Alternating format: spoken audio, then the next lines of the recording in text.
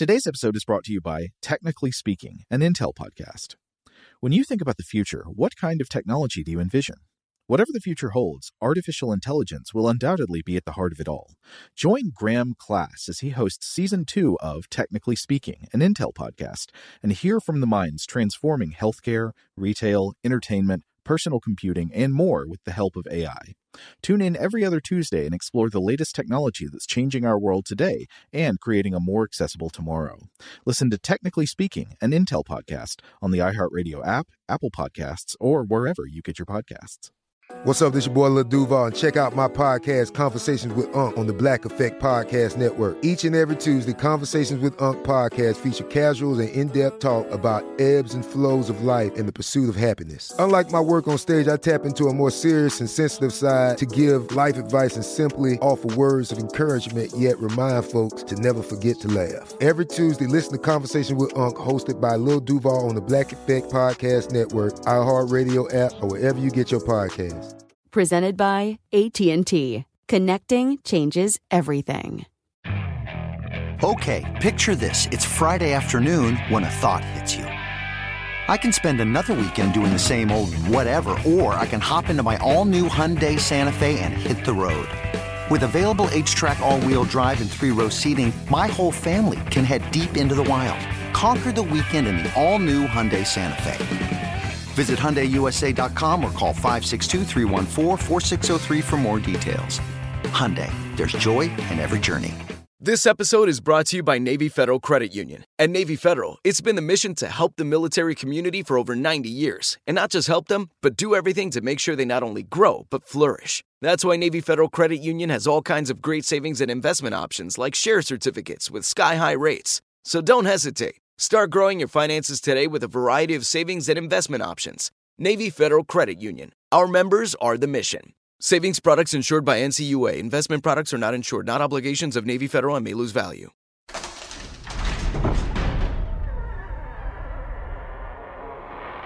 Hey, welcome to Stuff to Blow Your Mind. My name is Robert Lamb. And I'm Joe McCormick, and it's Saturday, time to go into the old vault. And, you know, we're going to do an episode about winter today, but I must say, on the day we're recording this intro, doesn't feel much like winter, does it? Yeah, it's unseasonably warm at the moment, but who knows? Next week, certainly by the time this airs again, it could be winter again in Atlanta. That's right. Some whipsaw weather will get us back into the correct territory to air The Winter People Part 1. This originally aired December 26th, 2017. You know what? I'd have to guess that was probably a hot day anyway. It's always hot down here in December. It very often is. So without further ado, let's jump right into The Winter People. Welcome to Stuff to Blow Your Mind from HowStuffWorks.com.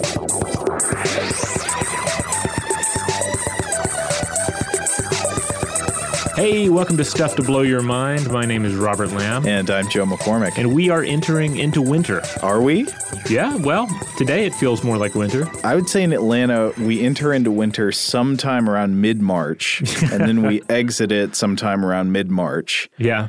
And then it's summer again until December when fall begins. Yeah, that's the way it was this last year. It basically stayed fall. Then it became spring, just enough for my fig tree to begin to emerge. And then it was winter again for like 3 days. Just enough to kill it. This is really disrupting, I think, because you want to be able to have seasonal traditions. And you want them to be able to be reenacted with some kind of reliability every year. Seasonal traditions are something that I think gives a lot of anchoring meaning to our lives. When you're a little kid and you have that recognition that like, oh, Christmas is coming or something like that, whatever your traditions may be. If you don't celebrate Christmas, you probably have something like that sometime in the year that sort of like marks a seasonal transition and that a part of a season is based around. So like here in America, for kids who celebrate Christmas, winter is not just a cold time, it's Christmas time. Yeah. It's almost impossible to escape the trappings of essentially Northern European winter survival traditions. Yeah. They've been neutered and altered and changed into a different form altogether, but the shape is still there, like the deep mythic importance of Santa Claus and Yule logs, all these various trappings, like they're mythic purpose is still present if you just look hard enough. Yeah, but you can also see that there's something kind of wrong with the way we practice Christmas here in Atlanta, Georgia. Because when I see all of the traditional aesthetic stuff that's associated with Christmas, it's all got snow on it. There's just snow on everything. Santa's walking around in the snow. He's got snow on him. He kind of looks like he's sort of made of snow.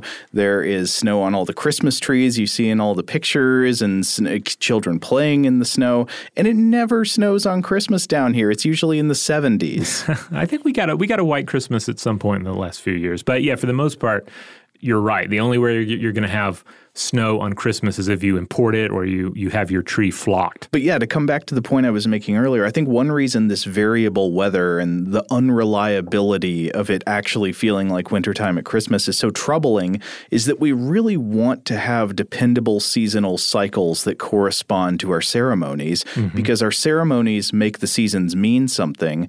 And it almost feels encoded into our bodies that the seasons should mean something. It shouldn't just be a time where the weather's a little different outside. It feels like seasons should mark something important in our existence. Yeah, though it is hard to backtrack because you can't just suddenly say, I'm sorry, kids, but a Christian saint is going to climb out of the hearth tonight and start bestowing gifts. If he's actually supposed to be based on St. Nicholas, you should do yourself a favor and go look up some of the legends about the actual St. Nicholas. He's fantastic. There's a great story where St. Nicholas goes into an inn where there's an evil innkeeper who has, I guess he just didn't like children, so he took some boys and he killed them and he chopped them up and he pickled them in a big pot, and then St. Nicholas resurrects the chopped up pickled children. Oh, man, that's wonderful. That's the best resurrection story I've ever heard. But it does drive home the inherent darkness of Christmas. When we talk about the commercialization and the modernization of holiday traditions, we're generally squeezing the darkness out of it. And that's why I feel like so many people have taken to say Krampus and other traditional yet dark elements of holiday and pagan tradition because they represent the darkness that we're trying to get away from. And it ultimately is a dark time. It is about surviving the winter. It is about the cold moving in, about life draining from all of our vegetation, and we have to somehow stay warm and stay fed and live to see the spring. Yeah, and it feels very possible that this could be something that's like, I don't know, almost kind of a Jungian archetype kind of thing, a thing that's coded deep into the unconscious, that's some kind of received memory from biohistory. Because you look at how a lot of other animals deal with the winter, deal with the cold months, and they undergo profound changes beyond just the changes in how humans practice their culture when it gets cold. Oh, yeah. I mean, one of the most iconic examples is, of course, the bear. Oh, yeah. And I was recently listening to Roaming Imagination, What the Stories We Tell About Bears Say About Us on CBC Radio's Ideas with Paul Kennedy, one of my favorite podcast/radio programs. Folks out there, you didn't get to hear it, but before we started, Robert was trying to do a Paul Kennedy impression. Yeah, sadly I can't. I can nail a few impersonations, but I just can't quite capture Paul Kennedy's lovely voice. You sound kind of like Optimus Prime when you do it. Yeah, he's like a Canadian Optimus Prime, I would guess. But in this episode, they point out the mythic power of bears in many ancient northern traditions that gave the bear a place of honor as a boundary walker between the human and the divine. Because when the cruel winter rolls in, threatening our survival and even our very sanity, the bear ventures into the earth only to emerge again in the spring. So it's like a resurrection, really. Yeah. So this is why you see shamans in ancient societies taking on the guise of the holy bear. Norwegian traditions, for example, entailed grave shrouds of bear hide, appropriating the magical power of this animal that seeks and returns from the winter grave. In Finland, you have pre-Christian traditions that hold that bears can reincarnate, and the indigenous reincarnate as other bears or reincarnate as other types of creatures. As bears, yeah. So there's there is this cycle of the bear's soul, like the bear is following a different set of rules for life and death. And then there's the indigenous Ainu people of Japan that hold the bear as a god, but in an interesting twist, a god made flesh for their consumption and use. So these are bear-eating peoples? Well, yeah. They eat the bear. They use the bear's hide. And they make products out of the bear. But there's this idea that the god that becomes the bear has become the bear so that they can use its flesh. Oh, like a sacrificial, like this is my bear body, take and eat. Exactly, yeah. And then afterwards they hold a ceremony to return the bear god's spirit to the spirit realm. And of course, even today, bear hibernation, which is not a true hibernation, remains of interest to scientists, even in the consideration of future space travel. Now, you say it's not a true hibernation. What would actually be the difference between this pseudo-hibernation we see in bears and a true hibernation? Well, what bears do is certainly incredible, and we'll get to the details of that in a second, but true hibernation is even crazier. The Arctic ground squirrel, for instance, drops its body temperature below freezing, which is cold enough that neurons in the brain's cortex are physically incapable of firing. So basically it can put its brain on pause. Yeah, basically. In Jason Biddle's Slate article, The Great Do Bears Hibernate Debate, he points to a wonderful 1832 experiment with torpid marmots. And it found that you could place these hibernating creatures in a glass container full of noxious gas, and they were unharmed so long as their body temperature didn't rise enough for them to emerge from hibernation. So they could sort of freeze, and it's almost like they just cut themselves off from outside influence unless something like squishes them. Yeah, as long as nothing comes in and messes with them during the hibernation. Right. I guess you're always going to be vulnerable to getting squished. Yeah, that's the risk of being a marmot. But in the case of hibernating bears, they fascinate us for a number of reasons, and a lot of it comes down to the fact that you have this rugged apex omnivore. So it's a bestial reflection of us in many respects. It can even walk on two legs when it needs to. Yeah, I was just thinking about that. All the ways that the bear mirrors the human. It can walk on two legs. It does eat both. It's a total opportunist in terms of diet. It can eat both plants and animals. And when it decides to eat animals, it is a formidable predator, just like humans. It seems like it's like the other thing like us out there if you don't have great apes to compare yourself to. Yeah. Like if you're not in a place where there are chimpanzees or orangutans or gorillas, what's the closest thing to a human? Seems like it might be a bear. Yeah, and I was running across various folkloric beliefs and myths that involve people turning to bears turning into people, the idea that bears are people who have wandered too far into the wilderness and they've been transformed by the magic of the wilderness. Oh, it feels almost like Grendel. It's like the Earth Rim roamer becomes a bear. Yeah, and indeed, this is an Earth Rim roamer. In many of these traditions, it is ranging between life and death because it can essentially leapfrog over the coldest and cruelest months of the year. They quote-unquote hibernate. They cut their metabolic rate in half. Yeah, so tell me about this pseudo-hibernation. Okay, well, according to Edgar Folk of the University of Iowa, a late fall bear's heart beats 40 to 50 times a minute during sleep. Okay. But during deep hibernation, it slows to as few as 8 beats a minute. So during this time, they don't eat. Their body is stored up enough to provide them up to 4,000 calories a day during the winter. And the bear's body even takes urea, in urine, and builds new nitrogen from the protein. They don't defecate, they don't drink, and yet when they wake in the spring, they're hydrated. They have a balance of water in their bodies.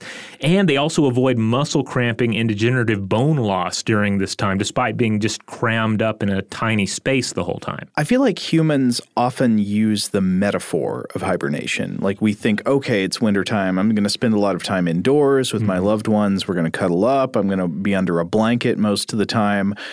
But we don't really have anything like this to compare this experience to. This is just a different type of existence where you can go into this submetabolic state where you really do – it's not like you die and come back. I mean, metaphorically, it's kind of like that. But it is as if you become a different kind of organism for a significant part of the year. It's like it's almost like an animal sort of becomes a plant for this amount of time. Yeah, it becomes this sort of fleshy rock in the earth. And then and you can see why it captured the imaginations of people. Though it is interesting to try and imagine ancient peoples following the bear and finding out where the bear goes, and what that discovery was like how they came to this realization that this formidable creature is climbing into the earth and just not emerging for months on end. You can easily see, especially given what we've already said about it being in some cases kind of similar to a human, why this would take on a magical aspect to people. Yeah. So in this episode, we're going to look at what we humans become during the winter. So obviously we don't experience anything like the bear or true hibernators, but the winter does have an effect on our bodies, on our minds, on our personality, and our culture. And through culture, I think we have sometimes found ways to mirror the bear. Now, obviously, there are plenty of examples we could turn to for winter survival culture, but one of the most amazing is that of the Kwakwaka'wakw people. Yeah, so the Kwakwaka'wakw is the name of a group of First Nations tribes that speak the Kwakwala language, and this is basically their home is the Pacific Northwest around Vancouver Island and stuff. Yeah, and these various tribes have different names for themselves, but this is just the catch-all for their cultural system. Yeah, the language group. Yeah. And interestingly enough, the Field Museum in Chicago, they have an excellent section on the art and culture of various Native American tribes, including this one. And Joe, you and I both visited this during a 2017 visit. Yeah, that is a fantastic collection, and these artworks and ceremonial artifacts are just beautiful if you ever get a chance to see it. But also, if you get a chance, you should check out the Uminista Cultural Center of British Columbia, which is run by the Uminista Cultural Society, and that's a Kwakwaka'wakw run center dedicated to preserving the cultural heritage and the traditional artifacts of the Kwakwaka'wakw people. Yeah, and I'll include a link to that organization on the landing page for this episode at stufftoblowyourmind.com. So for the Kwakwaka'wakw people, summer is a time of travel, gathering of foods, preservation of foods for the winter, because when winter comes, which runs November through March, it is a harsh time, but it's also a sacred time. And during this time, the people are visited by supernatural spirits. Everyone takes different names and are defined more by their membership in these different dance societies, each based on a different supernatural entity. And so these societies, they even take precedence over clan affiliation. It basically divides their world up into two phases. You have the summer, which is Baxas, and then there's winter, which is Setsekwa, which has been translated as secrets. This is a really fascinating aspect of this culture because it takes something that, as we were saying earlier, in some ways is kind of subtly or implicitly present in many other cultures, like the way we sort of change according to the seasons, but it makes it more explicit. Yeah. And sort of commits the people within the culture to say, yes, we are different beings when the cold months arrive. Yeah, because it's one thing to think, well, Joe is a slightly different person during the winter. Mm-hmm. But if you were to actually change your name, if you were to distinguish between Summer Joe and Winter Joe and sign things as Winter Joe, and have that would be a different case altogether. And have different intra-society associations. Yeah. So in other words, for the Kwakwaka'wakw people, all cultural energy shifts from harvesting food to a 4-month ritual cycle aimed at taming cosmos-threatening supernatural forces. While the rule of summer is a hierarchy based on mythical founding ancestors, Setsekwa is all about the dance groups. And I have a wonderful quote here I want to read that I think underlines a lot of this. This is from a paper titled, "It is a Strict Law That Bids Us Dance, Cosmologies, Colonialism, Death, and Ritual Authority in the Kwakwaka'wakw Potlatch, 1849 to 1922 by Joseph Masco, published in Comparative Studies in Society and History. In total, the seasons present a ritual cycle which deconstructs and reinvents the social order. The barren winter months in which the collective spiritual energy of all the tribes must be focused on regenerating the natural world are turned into a fecundity of the summer months, when the animal world, placated by continuing ritual, offers itself up for human consumption. Thus, the Kwakwaka'wakw saw themselves as participants in a universal ecology requiring continuous maintenance. Its root metaphor was that of hunter and hunted. To live means to kill." Now, to give you an example of some of the dance groups, the affiliations that one is associated with during the winter, there is the Hamasta, or Cannibal Society.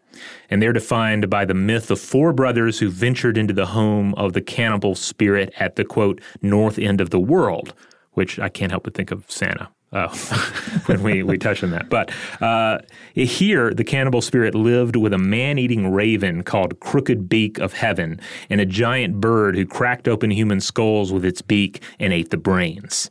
The brothers end up defeating all of these creatures, and they gained special powers. So to join the society, you had to undergo an ordeal in which the cannibal spirit kidnaps you, takes you into the woods, and when you return to the tribe, you're possessed like a wild man. You're dressed only in scraps of hemlock, you're dancing about in a squatting position, and the others have to entice you to venture close to the fire with either a corpse or a corpse-like figure. Whoa. Yeah, so you're lunging at people, you're biting at people, you're even actually biting pre-selected people. So this is like a choreographed thing.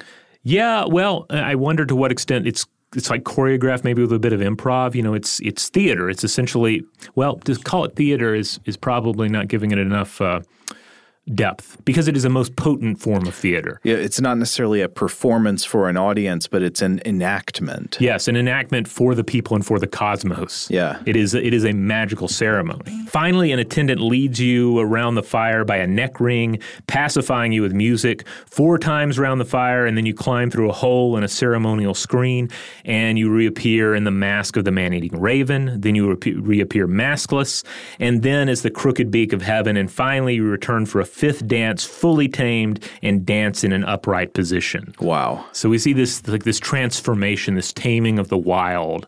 And it also touches on this idea of the cannibal spirit, which you see present in a number of different native peoples' folk beliefs. Probably most famous and typified in the Wendigo. In addition to this, you have the Grizzly Bear Society that keeps order during the ceremony, sometimes even punishing transgressions with death.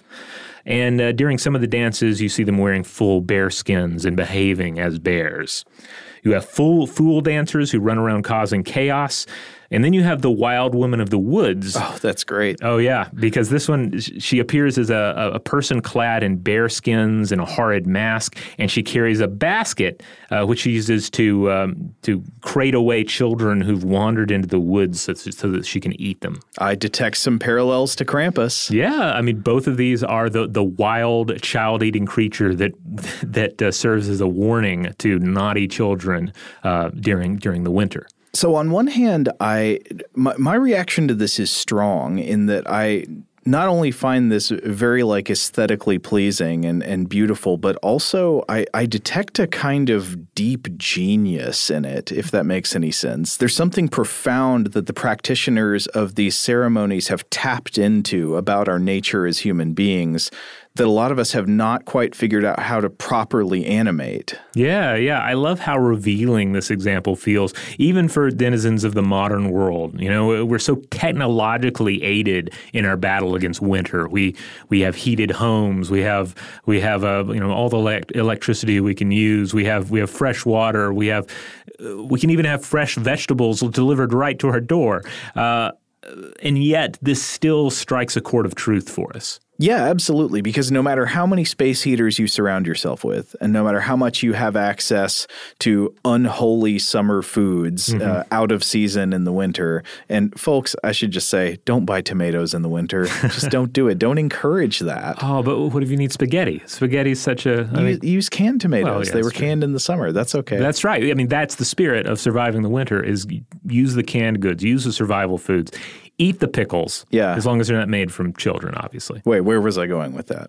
Well, no, anyway, so no matter, just like you say, no matter how much we can use technology to ward off some of the worst effects of seasonal changes, whether it's actually winter or hot summer months, or if you live in tropical areas, whether it's the rainy season, you might be able to technologically put yourself into a state of stability, indoors with all of this electrical equipment. But we sort of can't write seasonal changes out of our DNA. Things like the winter, the rainy season, whatever these seasonal changes are that are relevant wherever you live, they're a deep part of us that is not going to dissipate just because we've got climate control.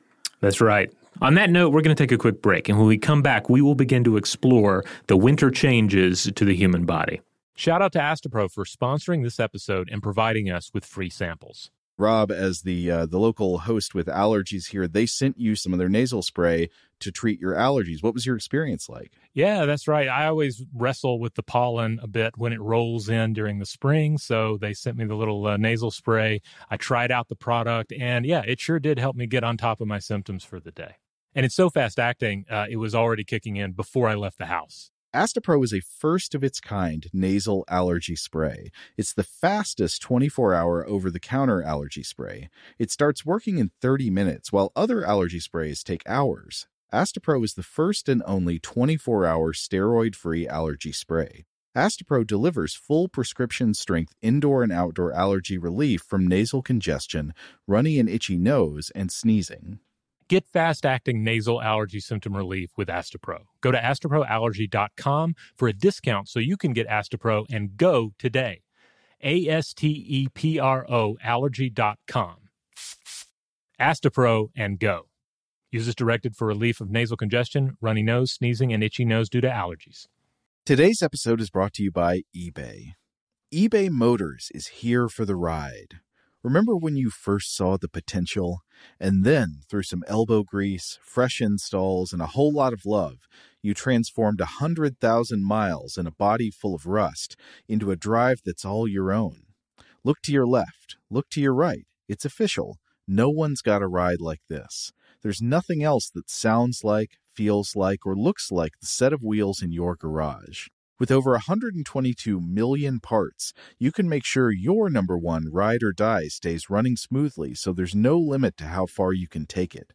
Brake kits, turbochargers, engines, exhaust kits, roof racks, LED headlights, bumpers, whatever your baby needs, eBay Motors has it. And with eBay Guaranteed Fit, it's guaranteed to fit your ride the first time, every time, or your money back.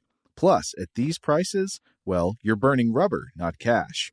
Keep your ride or die alive at ebaymotors.com. Eligible items only. Exclusions apply.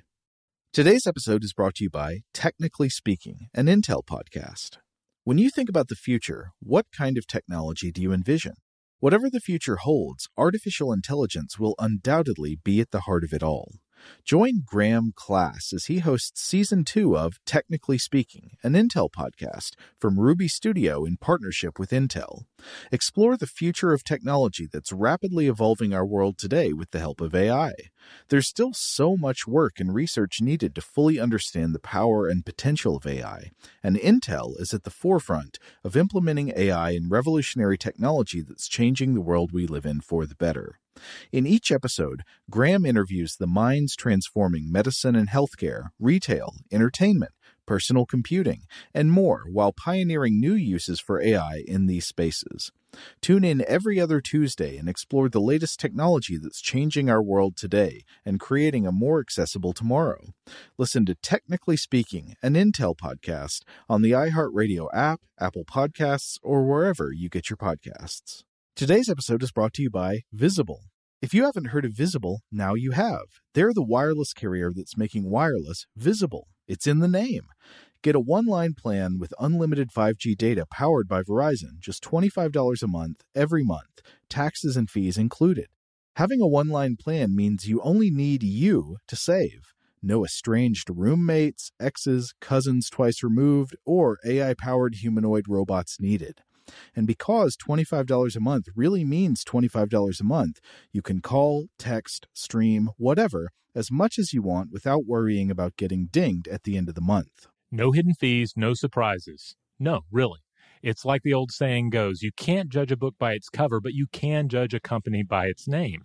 So spread the word. Tell all your friends there's a wireless company out there with transparency in their name, and they're called Visible. Start saving on wireless today at Visible.com. Monthly rate on the Visible plan for data management practices and additional terms, visit Visible.com. All right, we're back. All right, so we've talked about rituals that reimagine the person as sort of a different type of being living in a different type of cosmic significance regime within the seasonal changes, like within the winter versus the summer. But there are many ways in which our bodies are very you might say very finely and delicately sensitive to seasonal changes.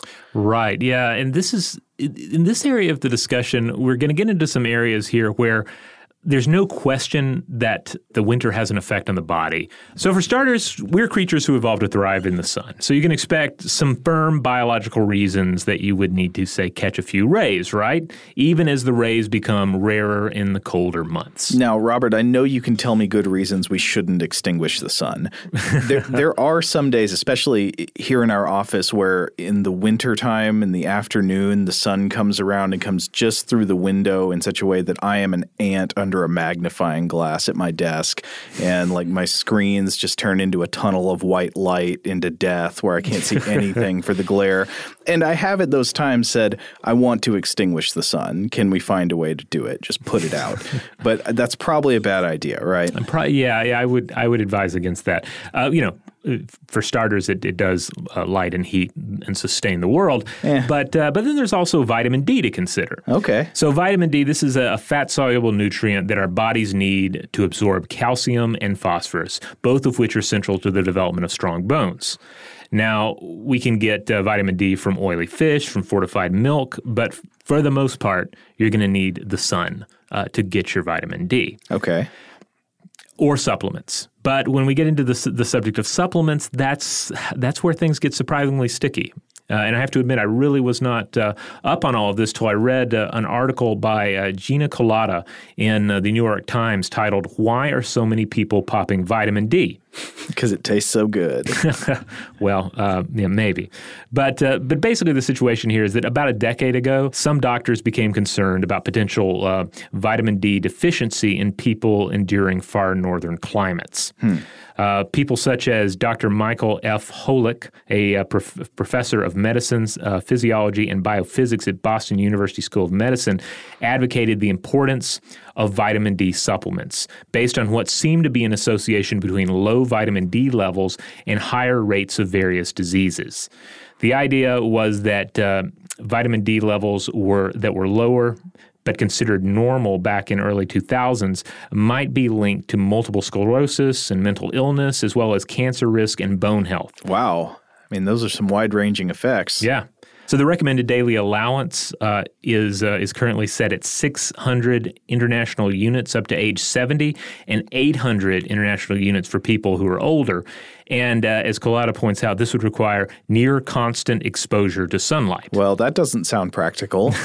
Especially during the winter, right? Where there is literally less sunlight to go around, and you can couple that with the possibility that you're huddling inside of a cave or at least a very nice heated apartment or home. Now, one thing I guess we should go ahead and say right here, it probably would have come up at some point, but we don't want to encourage northern hemisphere bias, so we should mention that the winter is not just, say, December, January, February. The winter is affected by what hemisphere you dwell in, right? So it's about the tilt of the Earth and the amount of direct sunlight that you're receiving at your latitude on the Earth. So the winter months for the northern hemisphere, the summer months for the southern hemisphere, and vice versa. Both hemispheres will get a summer and a winter unless you're near the equator. But yeah, so there you go. As Kolata explores, small studies and even larger ones, however, have failed to support a link between vitamin D and the prevention of heart attacks, cancer, and strokes. Yet vitamin D supplements remain big business, but there's been some pushback against the notion that they provide a true, measurable medical boost. Nor, they say, is there good reason for people without osteoporosis or vitamin D absorption interfering conditions to undergo regular tests for vitamin D. Now, that's not to say vitamin D deficiency isn't a problem, especially in utero and during early childhood. It can result in rickets, which is a defective mineralization or calcification of bones in growing bodies. And this is still a problem in the developing world. It can cause skeletal growth retardation, skeletal deformities, and increase the risk of hip fractures in later life. This last bit, according to Dr. Michael F. Holick, who I referenced earlier. Holick is a is an author that comes up time and time again in these various studies about vitamin D deficiency. Man, I feel like vitamin supplements is one of those incredibly controversial issues that I can never really get a settled opinion on. And it's something I've read about multiple times, but I read people saying, yeah, take them. No, don't take them. Yeah, no, you should take them. No, they don't do anything. Yeah, I feel like, especially for a lot of us who grew up, being preached at, sometimes by Hulk Hogan himself, on the importance of taking our vitamins, it's this weird revelation to realize that, well, actually the science isn't 100% solid on the necessity of some of these vitamins. Well, it's not. I think it's not the vitamins themselves, right? But it's the supplements. Supplement form. Because there's no denying that vitamin D is important to the human body. Yeah. What the sticking point is, to what extent do we need to be taking supplements, or does the average person need to take supplements to make up for what you're perhaps not getting from the sun? Now, there's still a lot of research out there on the degree to which vitamin D via supplements and fortification is important to human health. And I mean, there is a lot of research in this area.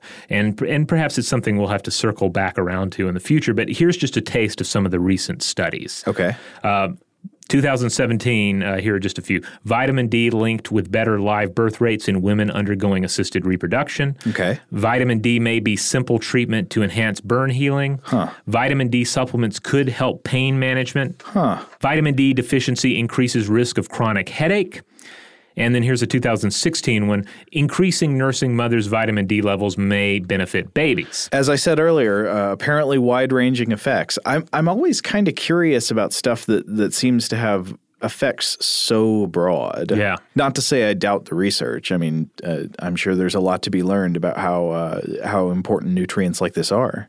Now, interestingly enough, a number of the studies have come out of Finland, a northern European country known for its cold winters and, of course, its sauna dependency. That doesn't surprise me. I mean, if you've got a deficiency of sunlight, this seems like a thing very much worth studying. Yeah. And this, among the studies, there was a large-scale 2017 study published in Neurology that finds women with low levels of vitamin D in their blood are more likely to develop multiple sclerosis later in life. Still, as Gina Kolata drives home in a New York Times article, there has never been widely accepted evidence that vitamin D is helpful in preventing or treating depression, fatigue, muscle weakness, or even heart disease or cancer. Sounds like we got a lot of question marks. Yeah. So, again, you kind of... I feel like you kind of leave this section perhaps with more questions than answers. I feel like that happens almost any time we get into nutrition. Nutrition is just one of the thorniest subjects out there. And whenever it comes down to what nutrient really does prevent X, Y, or Z or cause X, Y, or Z, you think you know something, but then there are a lot more question marks. Yeah. But still, undeniably, we can say we need vitamin D. Yeah. We get a lot of it from the sun. Yeah. And there is less sunlight in the winter. Yes. So do with that information what you will. All right, on that note, we're going to take a quick break, but we'll be right back.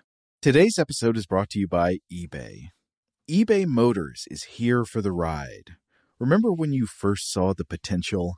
And then, through some elbow grease, fresh installs, and a whole lot of love, you transformed 100,000 miles and a body full of rust into a drive that's all your own. Look to your left. Look to your right. It's official. No one's got a ride like this. There's nothing else that sounds like, feels like, or looks like the set of wheels in your garage. With over 122 million parts, you can make sure your number one ride or die stays running smoothly, so there's no limit to how far you can take it. Brake kits, turbochargers, engines, exhaust kits, roof racks, LED headlights, bumpers, whatever your baby needs, eBay Motors has it. And with eBay Guaranteed Fit, it's guaranteed to fit your ride the first time, every time, or your money back. Plus, at these prices, well, you're burning rubber, not cash. Keep your ride or die alive at ebaymotors.com. Eligible items only. Exclusions apply. Today's episode is brought to you by Technically Speaking, an Intel podcast. When you think about the future, what kind of technology do you envision? Whatever the future holds, artificial intelligence will undoubtedly be at the heart of it all. Join Graham Class as he hosts Season 2 of Technically Speaking, an Intel podcast from Ruby Studio in partnership with Intel.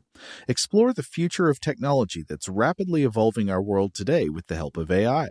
There's still so much work and research needed to fully understand the power and potential of AI, and Intel is at the forefront of implementing AI in revolutionary technology that's changing the world we live in for the better. In each episode, Graham interviews the minds transforming medicine and healthcare, retail, entertainment, personal computing, and more while pioneering new uses for AI in these spaces. Tune in every other Tuesday and explore the latest technology that's changing our world today and creating a more accessible tomorrow. Listen to Technically Speaking, an Intel podcast on the iHeartRadio app, Apple Podcasts, or wherever you get your podcasts. Today's episode is brought to you by Visible. If you haven't heard of Visible, now you have. They're the wireless carrier that's making wireless visible. It's in the name. Get a one-line plan with unlimited 5G data powered by Verizon, just $25 a month, every month, taxes and fees included. Having a one-line plan means you only need you to save. No estranged roommates, exes, cousins twice removed, or AI-powered humanoid robots needed.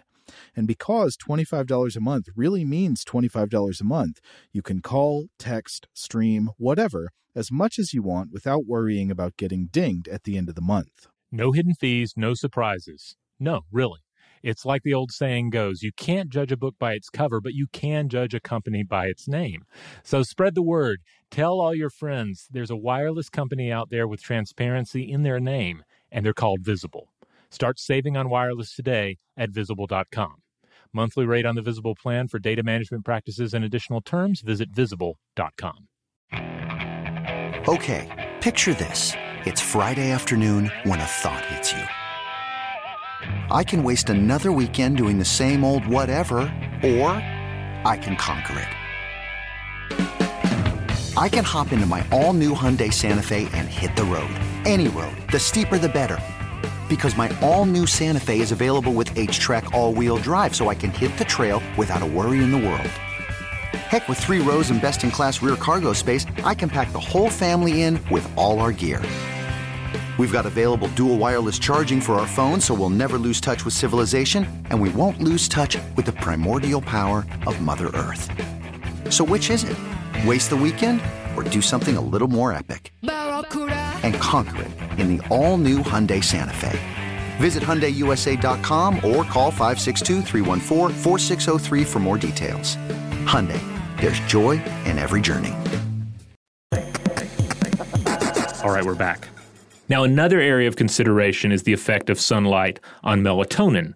And I'm sure everyone has at least some familiarity with what we're talking about here, seasonal affective disorder. Oh, really? So I've actually wondered about this before because I've wondered if I have some mild form of this, but that also led me to do a little reading on it. And I know some people would allege that this is not really a real or distinct condition. Now, of course, there are mood disorders, and some people might experience them more often in winter months. But is this a distinct disorder of its own? Yeah, this is another area with a fair amount of conflict in it. And yet at the same time, I'm like you. I can't help but think about the winter, especially when I'm in the winter, and ask myself, well, am I feeling a bit blue today because it's cold out? Yeah. Is it do I have some level of seasonal affective disorder? Yeah. Then again, I mean, you when you do that, you run the risk of blowing out of proportion or self-medicalizing sort of basically normal levels of mood fluctuation. Like I might feel a lot more down in the winter, especially. It does seem to be somewhat seasonally related because I feel it especially in the afternoon when I notice the sun is very low, very early in the afternoon. That's sort of the visual and sensory trigger for it. I start to feel the doom creeping in, but I don't want to get carried away and start thinking, oh yeah, I've got a disorder. I've got a mood disorder. Yeah, well, but one of the interesting things is that on one level you can say, oh well, Joe sees the approaching darkness and is frightened by the terror of night. It may just be that I suddenly have insight in the truth is that doom is always creeping in. Well, but the other side of it is your body has insight. As we're going to discuss here, like the perception of darkness and light is taking place at a far subconscious level, at a bodily level. So the pineal gland secretes melatonin. This is a hormone that communicates information about environmental lighting to various parts of the body. It's especially key to biological rhythms, and the duration of melatonin secretion each day is directly proportional to the length of the night. Okay. So this, for just one thing among many, probably helps to deal with our sleep cycles. Our body needs to know when it's time to sleep, right? Exactly. So naturally, shorter days mean less melatonin, and this kind of decrease in melatonin is often linked to seasonal affective disorder, which, to define it more clearly, is seen as a mood disorder subset that sees otherwise mentally healthy individuals experience a mood dip during the winter. It affects women more than men, and theories regarding its cause also include a drop in serotonin levels due to reduced sunlight, as well as disrupted circadian rhythm. At any rate, rates of seasonal affective disorder do seem to increase the farther you move away from the equator. Okay. So this is how the National Institutes of Mental Health currently defines it. Seasonal affective disorder is not considered as a separate disorder. It is a type of depression displaying a recurring seasonal pattern. To be diagnosed with seasonal affective disorder, people must meet full criteria for major depression, coinciding with specific seasons appearing in the winter or summer months, interestingly enough, for at least 2 years. Seasonal depressions must be much more frequent than any non-seasonal depressions. And the full range of symptoms include low energy, hypersomnia, overeating, weight gain, craving for carbohydrates, and, of course, social withdrawal, which some people say feels like hibernating. Now, I'm sure some people would just say rather cheekily, like, well, you just described my personality. That is who I am. But I think what we're talking about here is like these symptoms to a level that it causes problems in your life. Now, seasonal affective disorder has always been somewhat divisive. It's only been recognized as a condition since the late 1990s, and not everyone agrees that it's a full-fledged disorder. A 2016 study headed up by Dr. Stephen Lobello, a professor of psychology at Auburn University at Montgomery, found that, quote, the prevalence of depression is very stable across different latitudes, seasons of the year, and sunlight exposures. And in getting to this point, the researchers examined data from 34,294 participants age 18 to 99 who took part in a phone survey about their health through 2006. Okay, so this would seem to contrast with what you said earlier, which was that at least it had been alleged that the rates of seasonal affective disorder type symptoms were reported more at higher latitudes. Right. Yeah, this would seem to fly in the face of that. Okay. On the other hand, however, a recent Northwestern medicine study found that daily exposure to bright white light at midday significantly decreased symptoms of depression and increased functioning in people with bipolar disorder. And previous studies have found morning bright light therapy reduced symptoms of depression in patients with seasonal affective disorder. You know, one thing I'm taking away from this is yet another situation where once you try to nail down exactly what this condition is and you medicalize it and you put it in scientific terminology, it does seem to get a little fuzzy maybe. Right. But there's no denying that there's something people are experiencing, whether or not it fits the medical definition of the disorder as established. People anecdotally report things like this enough that at least people are feeling something. Right. I think it's undeniable that winter can impact one's existing emotional state. Yeah. And sometimes that impact is sufficient enough to where it seems to be an actual psychological condition. Now, here's another weird thing about the way our bodies change with the seasons. It is not just vitamin D deficiency or mood changes that can be caused by the winter months, but you actually see a pretty stark increase in the risk of mortality from certain diseases during winter. That's right. There's something that's referred to as winter cardiovascular diseases phenomenon. Because there does seem to be a seasonal trend of cardiovascular diseases, and these range from venous thrombosis to sudden cardiac death. with the highest incidences occurring during the colder winter months. Now, there could be a lot of reasons for that, right? That's one of those things where you say, okay, we're correlating two variables here, this cardiovascular disease death and the winter months, and it might not necessarily be the winter conditions itself that causes it, but they do appear to be correlated. Yes. Now, in a lighter note, there is something that's also referred to as cuffing season. Were you familiar with this? No, I wasn't. I went and read the article. I mean, this is pretty funny. Why do they call it cuffing? I don't know. Where's that term come from? It comes from it's handcuffing. So there's a How Stuff Works article about this that came out last year. I understand it's from handcuffing. Yes.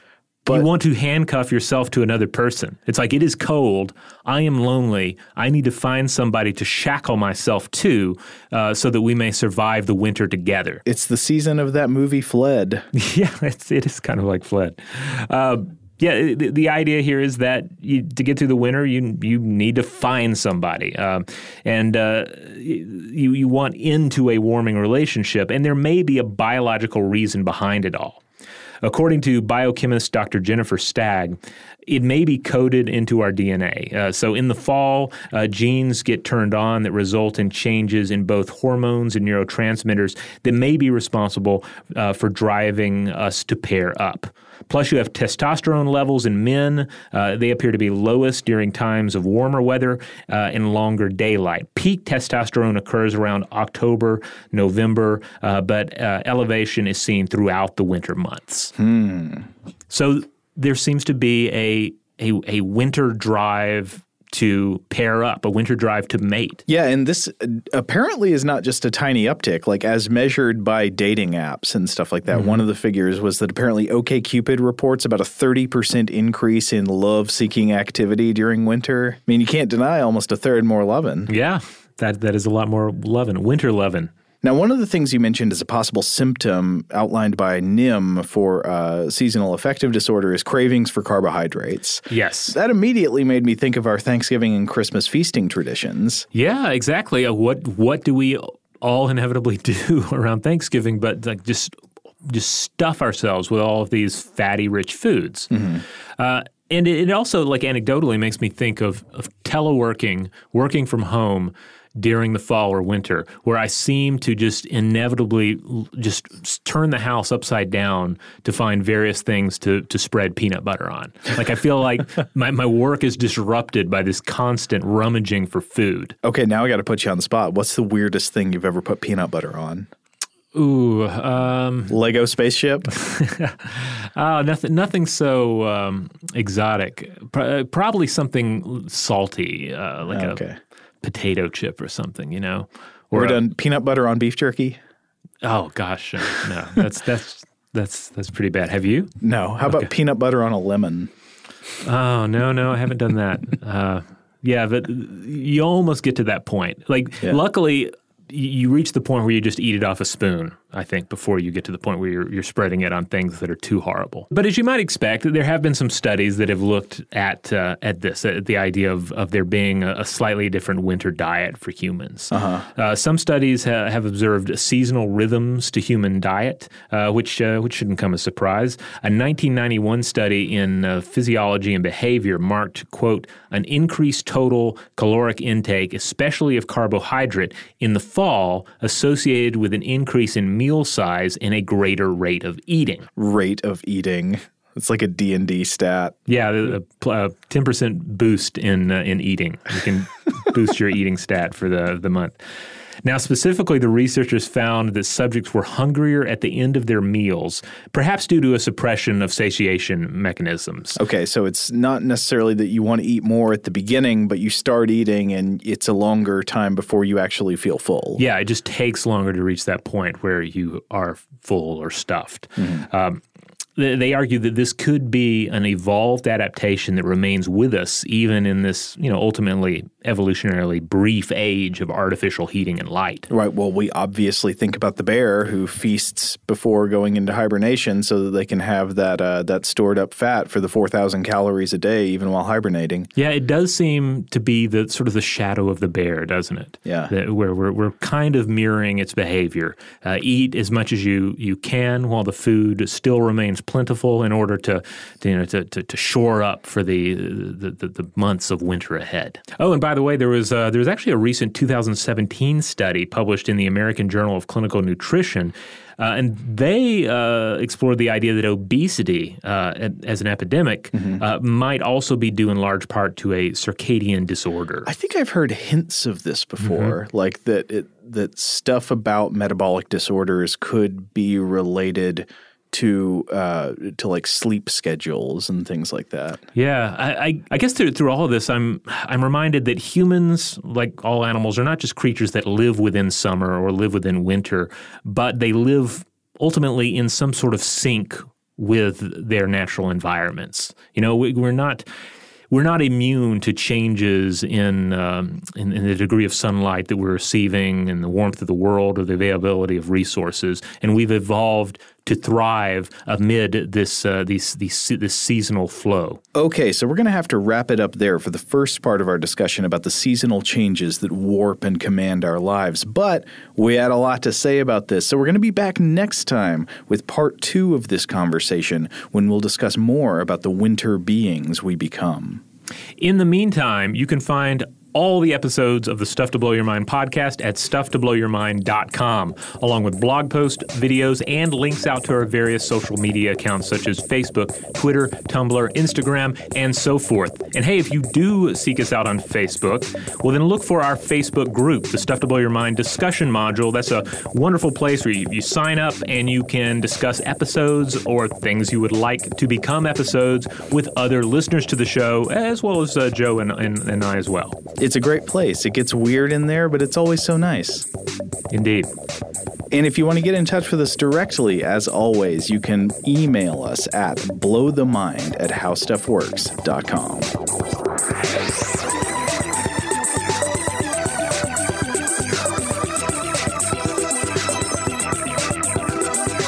For more on this and thousands of other topics, visit howstuffworks.com.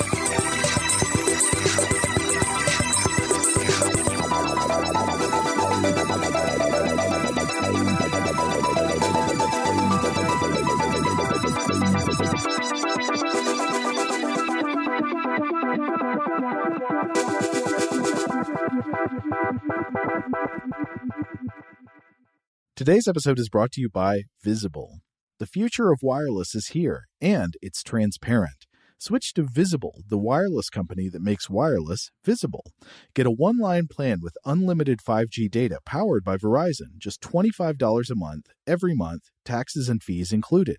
No hidden fees, no surprises, no, really. What are you waiting for? Get with the times and switch to Visible at Visible.com.